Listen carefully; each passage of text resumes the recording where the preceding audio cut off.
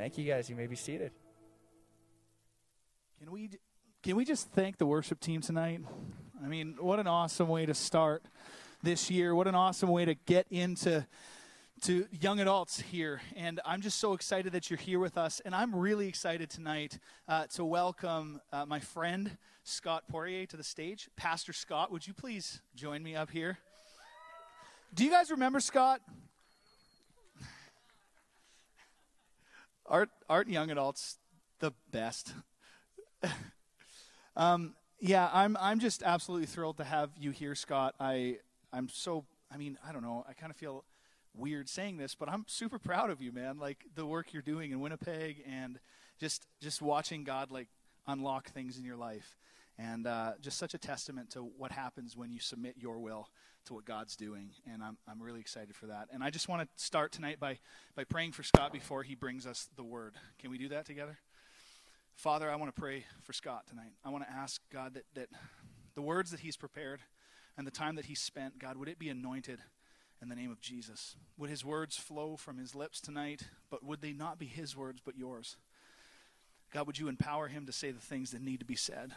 And would you remind him tonight, along with all of us, what you have planned and what you have for us in this coming year and in this time together?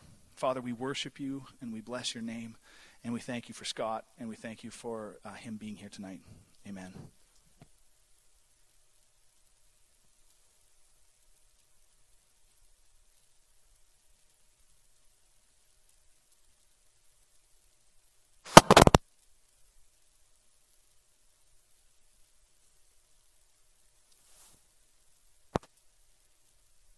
Check.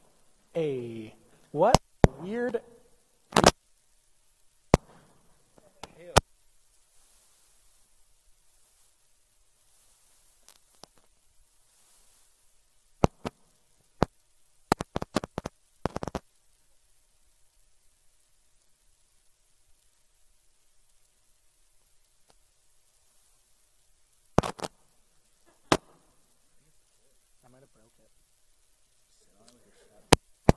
John's rude.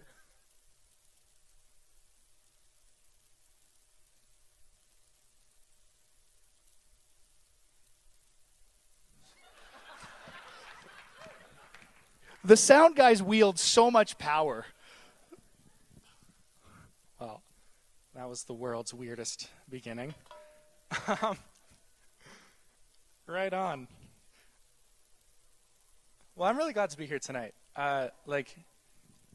Genuinely, just so excited to be here. I'm just back for a class, and Pastor Luke asked if I would come and speak, and it was just like a very automatic and quick yes. Of course I would. That would be an honor. For those of you who don't know me, I attended here for the last 2 or so years, from 2017 to the end of July of this past, or 2019, I guess now. Welcome to 2020. And then I finished that off by interning for Pastor Luke from March until the end of July, and that was a great time. If this is your first time here, or if you would still consider yourself new, I think you've made a great decision in coming here and being a part of what's going on here. And I can assure you that it might take time to find people to connect with. This is a big group, but it's worth it. So if you've been here once or twice or 3 times, stick with it, because there's something really special about this place, I think. I really believe that. And for those of you who do know me, I have a beard now, so if you bring that up, I get uncomfortable. So I'm just getting it out of the way now. Let's get that dealt with. I haven't figured out what to say when people point it out. So, and I moved back to Winnipeg, and I am working at a church there, which has kind of just been like this dream opportunity for me. It's not a very large church, but there's a lot of vision there, and I was brought on in a planting role, so I'm actually starting a Saturday night service that we're trying to treat very much like its own thing, like its own church plant. And there's so much I would love to share, but I'm releasing all of that news to my church this Sunday. So I have to tell them first. But if you want to know, follow me on Instagram or whatever, and I will be posting on there about what's happening.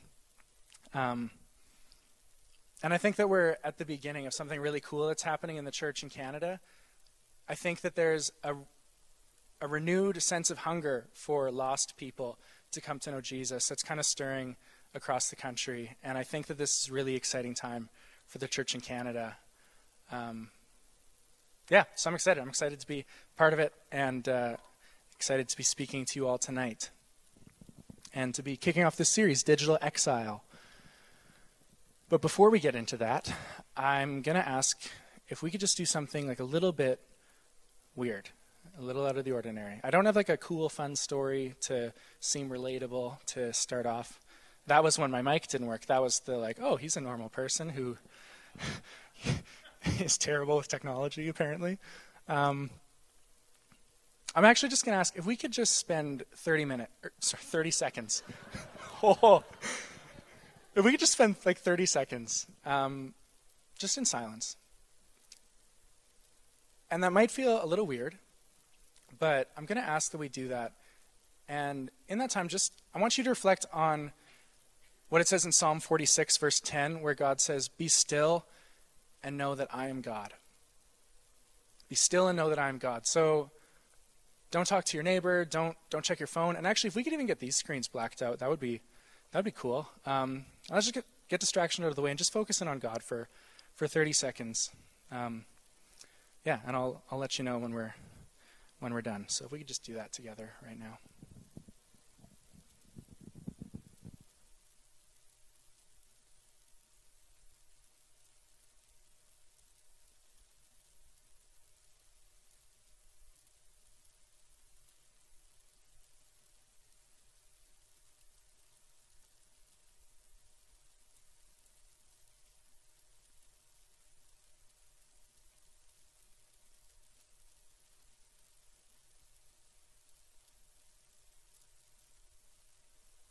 Thank you. That was about 35 seconds, so well done.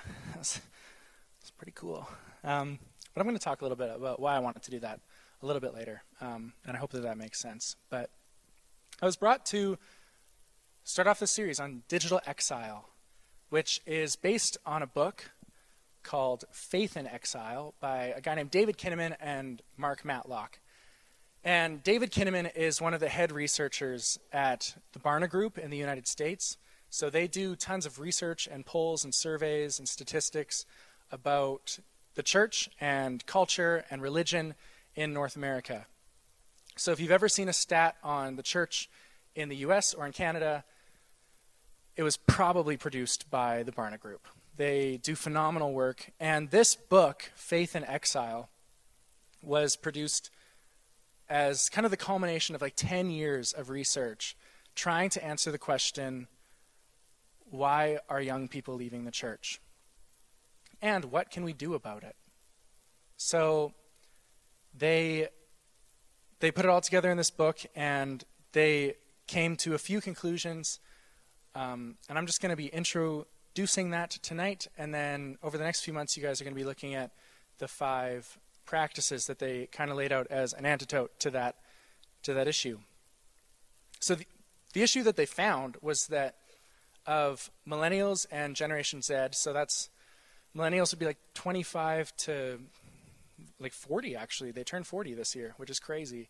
They're not as young as most people generally think. And then Gen Z, which would be 24-ish to, I don't know. I don't think we have a like end date for them yet.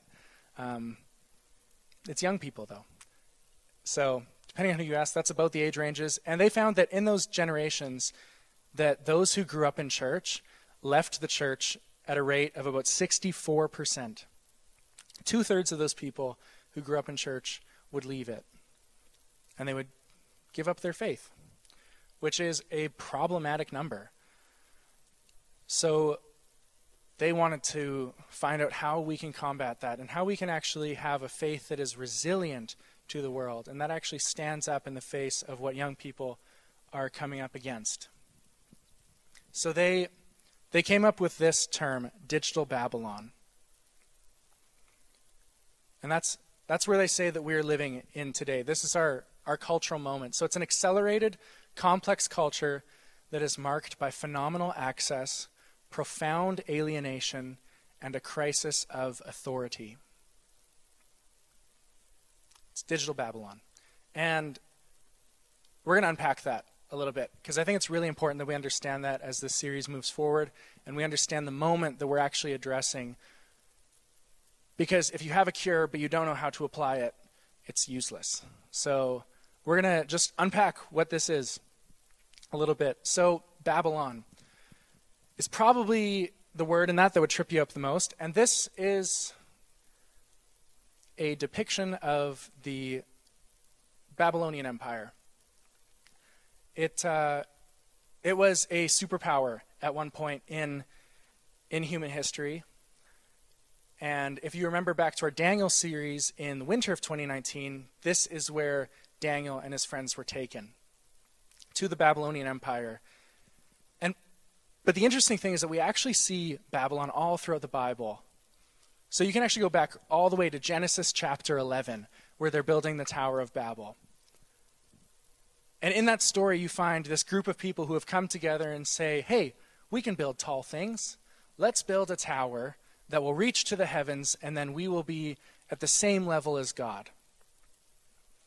And so they get together and they start building this tower, and God sees what's happening, and he puts a stop to it, because he knows that, well, first off, they can't reach the heavens. It's a ridiculous goal to have, that they shouldn't reach it, and that they never will.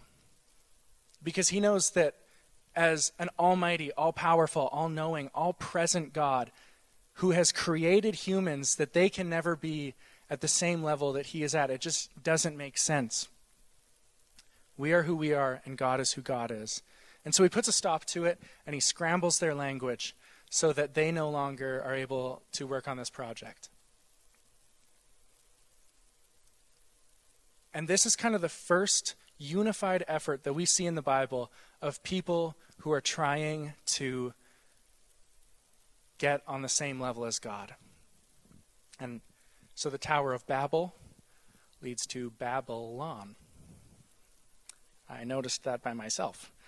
And I was pretty proud of it. I don't know if it's an actual connection, but I thought it was cool, so threw it out there for you. and Babylon, they work as this archetype, this model throughout the Bible of a people who are opposed to God and who think that they are so powerful and their culture is so great and they're so smart that they don't even really need God. So we can see this in the Tower of Babel, then in the Assyrians, and then in Babylon and Persia and the Roman Empire. And it's even prophesied about in the book of Revelation, right at the end of the Bible. It's this archetype throughout human history of a godless people. And this version of Babylon that we see here was a leader in art, in education, entertainment. They were a progressive lawmaking society. And physically, it was quite impressive as well. These walls that bordered it were massive. They actually would have chariot races on top of the walls. And within the walls' limits, they figured that it was about 200 square miles, which is the same size as the city of Chicago is today. This enormously impressive empire that had been built here on earth. And what it stood for was a godless society and people who were opposed to the God of the Bible.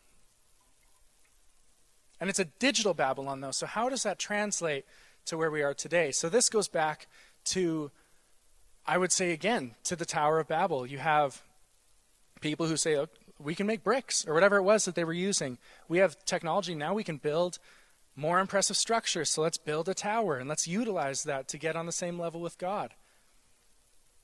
And then God says in Exodus, and I think this is really important, that he says in the Ten Commandments, do not worship idols.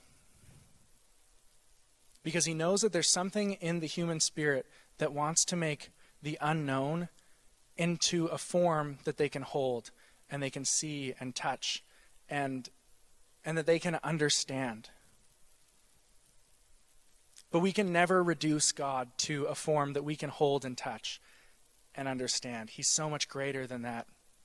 But then we see that progress throughout history, and we put language into a physical box where it used to just be an oral tradition and people used to talk to each other. They create alphabets, and they're all of a sudden writing and passing messages along. They put mathematics into a language that can be seen and understood. Music. I think a really interesting one is time. Do you realize that the concept of being on time has only been around for a few hundred years? Like for hundreds of years, you couldn't say young adult starts at 7:45, and that was a universally understood time, and you could be late for it. It was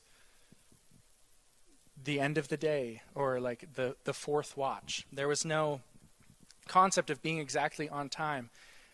And as we went, we can see how the progression of all these tools came together and how it's rapidly increased. So if we could actually go to the next slide. This is a really fancy chart that I made on Excel. But you can see that for a long time, technology developed really slowly. And so they get language and they get alphabets, and they have hundreds of years to figure that out. And there's hundreds of years to grasp that and to like build a theology around it. And then you understand the concept of time and the printing press and all of these things until very, very recently, where we enter into the information age. And now we are off the charts at the pace of which technology develops. We now, every week, we are told that what we had last week was out of date. There's a new update. There is a new technology that's going to make your life better. It's going to make your life faster, more productive, happier. And we just can't keep up. We can't take all of this in and say, okay, this is good, this is not, because it's just happening to us. There's no way that we could have kept up at this pace. There's no way we can keep up. And so this digital Babylon it's a godless society that is marked by acceleration, complexity, alienation, access, and a crisis of authority. So that those terms, the phenomenal access, the profound alienation, and the criticism of authority, we see that in a bunch of ways in culture. So first off, this phenomenal access. In this device, I can find any information I want. Well, not any information, but pretty close. It feels like it. It happens probably at least once a week that I'm in conversation with somebody and I just say, you know what, I'm going to do a quick fact check on that. Because I don't know if what I'm actually saying is true. Let me find out. And I do, in just a few seconds. Profound alienation. I also have this, and I am more connected than ever. This is my 10th year of having a cell phone, which is crazy to me. And in that time, and as this has gotten better and better and kept me more and more connected, and given more ways that I can be contacted, because you can Facebook me, you can text me, you can slip into my Instagram DMs, you can Snapchat me, you can email me, you can do all these things. But we often mistake connectivity for community. And so I may be accessible and you might be able to get in contact with me, but that doesn't mean you know me. And as you look, if you took all of the living people and looked at them decade by decade, you would find that as they get more connected and as they get younger, they get more and more lonely, at least in North America. I've had a cell phone for about 10 years, but I can't remember ever feeling lonely as frequently as I did in the last 1 or 2 years. I can be reached and you can connect with me, but you don't necessarily know me, and I don't necessarily feel known. And that's a crisis that's happening across our young people. And then this this crisis of authority. I think it used to be that you might see a scandal or two in your life because your community was local, it was the people you knew, so maybe the leader of that community gets caught in something that they shouldn't, and it's a scandal, and everybody in the town knows about it.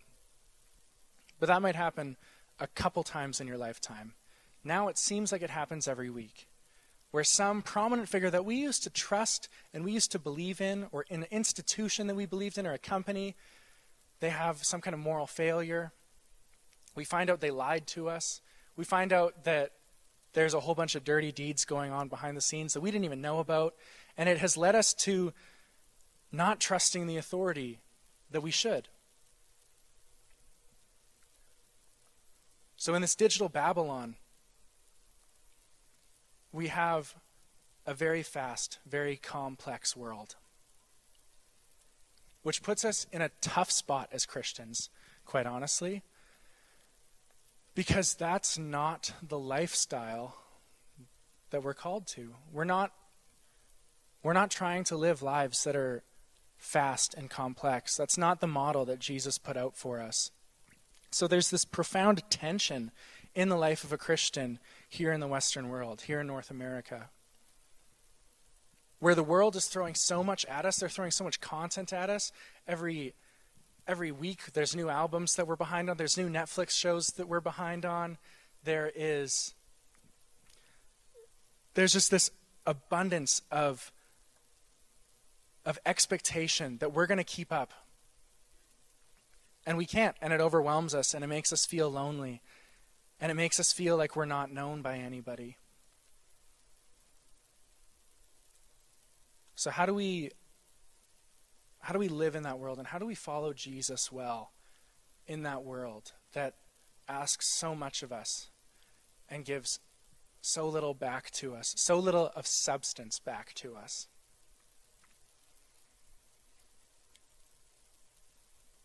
And that's partially why I wanted us just to take a moment of silence as we started. Because there's probably not a lot of silence in your life, if you're totally honest. If there's a down moment, you pull out your phone and you check it to see what's going on. And God asks us, be still, know that I am God, that I'm with you. So, we're also going to look at the Bible. At 1 Peter chapter 1, verse 13 to 16. If you have your Bible, you can follow along. If you have a device, you may as well redeem some of your time on it and pull out your Bible app, follow along. And this is the NLT translation. So prepare your minds for action and exercise self-control. Put all your hope in the gracious salvation that will come to you when Jesus Christ is revealed to the world. So you must live as God's obedient children. Don't slip back into your old ways of living to satisfy your own desires. You didn't know any better then, but now you must be holy in everything you do, just as God who chose you is holy. For the scriptures say, you must be holy because I am holy. So the Bible actually asks a fair bit of us. And Peter's pretty honest here. And he says, okay, you've come to know Jesus. Now you've got some work to do. You have to be holy. Don't slip back into those old patterns that you were stuck in before you came to know Jesus. There is freedom in your new life. So work really hard at it. And this is possibly my favorite piece of research that I've ever come across. So that the first phrase in that verse, can we go back to the verse? Because I just need to see it. So prepare your minds for action and exercise self-control. And then you can skip forward. So I love this diagram. But what that phrase actually translates to is gird up the loins of your mind. Gird up the loins of your mind. So this is how to gird up your loins. So in those days, people would wear these robes that were to their feet, basically, and it wouldn't allow you to do heavy labor or to fight in a battle. So you had to gird up your loins. So you collect them, and you bring them up, and then you pull them forward, and you tuck them through like a diaper, and then you pull it around, and you tie it in a knot. and then you get out there and go to battle. Go forth, be ye men, and gird up your loins.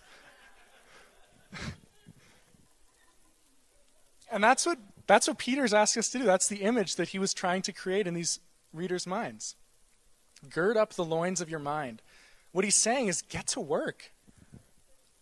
In our modern day equivalents, like hike your pants up, tuck your shirt in, roll your sleeves up, because you have work to do. There is a task at hand. And what you'll notice in this imagery is that it's for hard labor and to run. And if you're doing hard labor and you have loose clothing, it can not only like hinder the work that you're trying to do, but it can actually be a danger to you depending on what it is you're trying to do. So you need to get that out of the way, and you need to get that taken care of. Or if you're running a race, I think Lenny Williams, if he's here, he's here, I talked to him, that was a silly thing to say. But he would, I think, agree that you got to be aerodynamic when you're running a race. You got that skin-tight clothing has to be on. Spandex, absolutely. So that's why I'm not a sprinter. But you don't want anything holding you back. You don't want anything slowing you down. And these are images that we can very easily apply to our Christian walk. There is work to be done. Get those things in your life that are actually going to hinder your walk and hinder your work and actually put you in danger. Get that out of the way. There's a race to be run. Run it well. Get that baggy clothing out of the way. Whatever's holding you down, get it out of the way. And do it well. And Peter's saying, gird up the loins of your mind. Tuck your shirt in. Get to work. There's work to be done here. Because following Jesus requires a level of change in our lives. And this passage actually, it alludes to the book of Leviticus over and over again. And in the book of Leviticus, kind of one of the main premises of it is that God has great promises for this nation that he's chosen. So it's addressed to the nation of Israel. And it's all these laws. So if you are trying to read through the Bible in 2020, great, love it. But Leviticus is usually where people get stuck when they're trying to do that, because then it's just rules and laws, and it's like weird. It's out there. It's kind of boring at times. But God is saying, I have promises for you. And what he was promising them was so great. He was saying, you will be a prosperous people. Your crops will yield. Your livestock will be healthy. Your families will be healthy. You will be a thorn in the side of your enemies because they won't be able to conquer you. You will be my people, and I will be your God, and I will take care of you. But first, they had to be holy. And in the first 5 books of the law, there were 613 laws that were laid out for the Jewish people, for the Israelites. And they had to follow every one of those in order to receive the promises of God. And if they didn't, it required actual sacrifice, that they sacrifice one of their livestock in order to please God. And it was really tough. They had to have holiness before they could receive promises. They needed to be pure before they could receive the promises of God. But thankfully, that's not the world we live in anymore. So if we could go to the next verse. This is just a little bit down. 1 Peter chapter 1, verse 18 to 20. It says, "For you know that God paid a ransom to save you from the empty life you inherited from your ancestors. And it was not paid with mere gold or silver, which lose their value. It was paid with the precious blood of Christ, the sinless, spotless Lamb of God. God chose him as your ransom before the world began. But now in these last days, he has been revealed for your sake." So the difference between what the Israelites had to deal with and what we have to deal with is that they had to be holy before they could receive God's promises, and we just have to say yes before we enter into God's promises. But the promises that God is making to us today have changed. They're different now.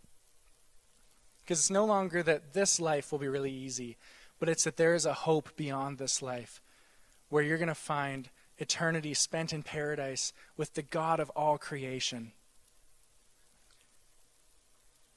And you're going to live a life here that is abundant of joy and peace and love. And even when it's difficult here, and it will be difficult, I love that we were singing Another in the Fire earlier today.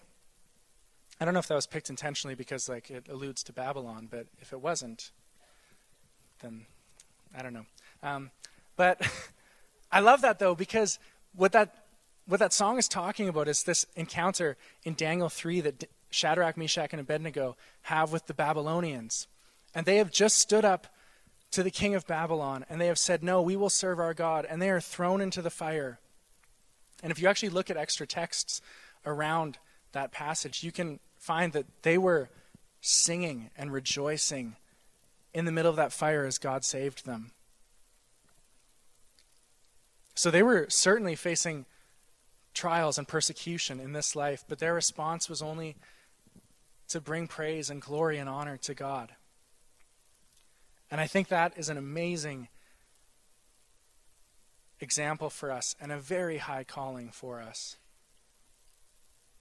But it's worth it because we have the promise and the hope that is found in Jesus Christ. So, if you are here and you are a believer, know that there is work to be done. And for the next few months, you're going to be going through 5 practices that are going to help you to have a resilient faith that actually stands up in the face of this digital Babylon.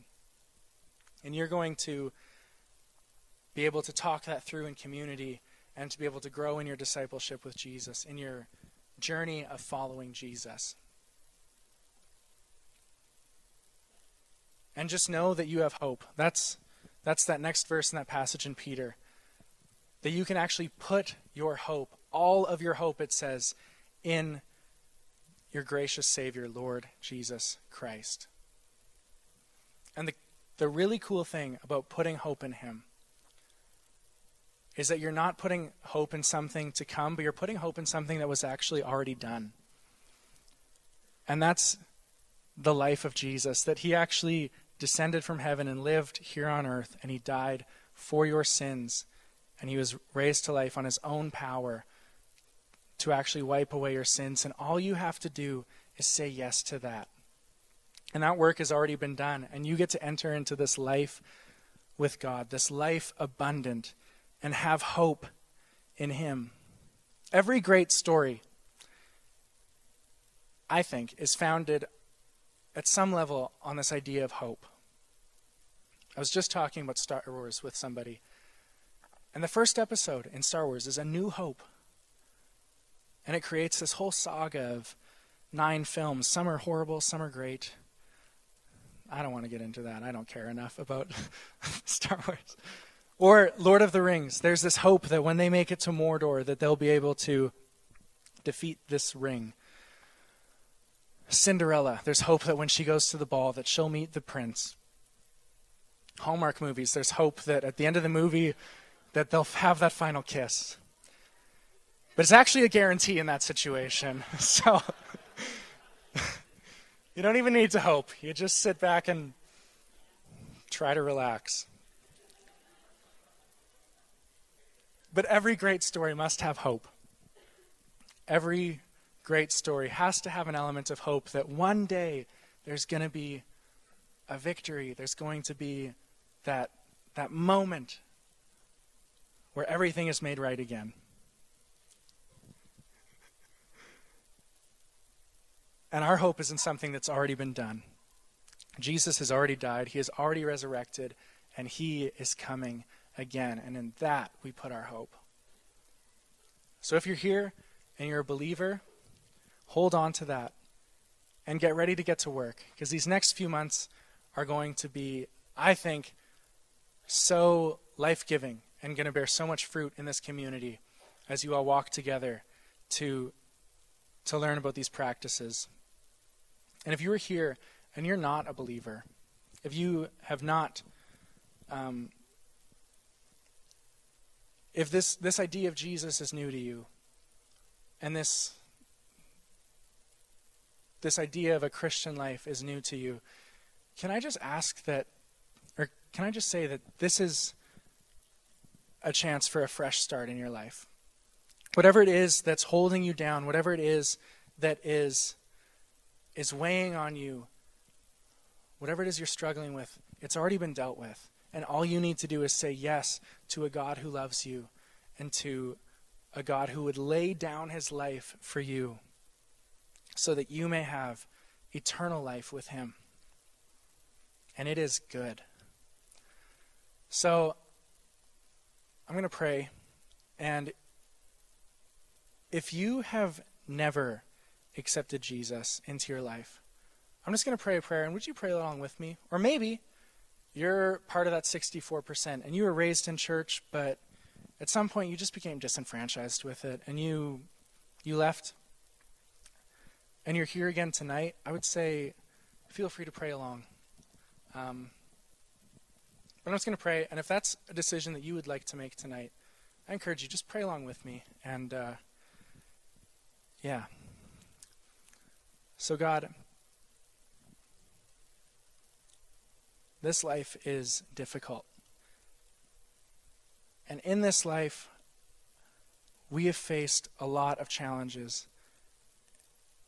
And it's been difficult to get to this point. But Lord,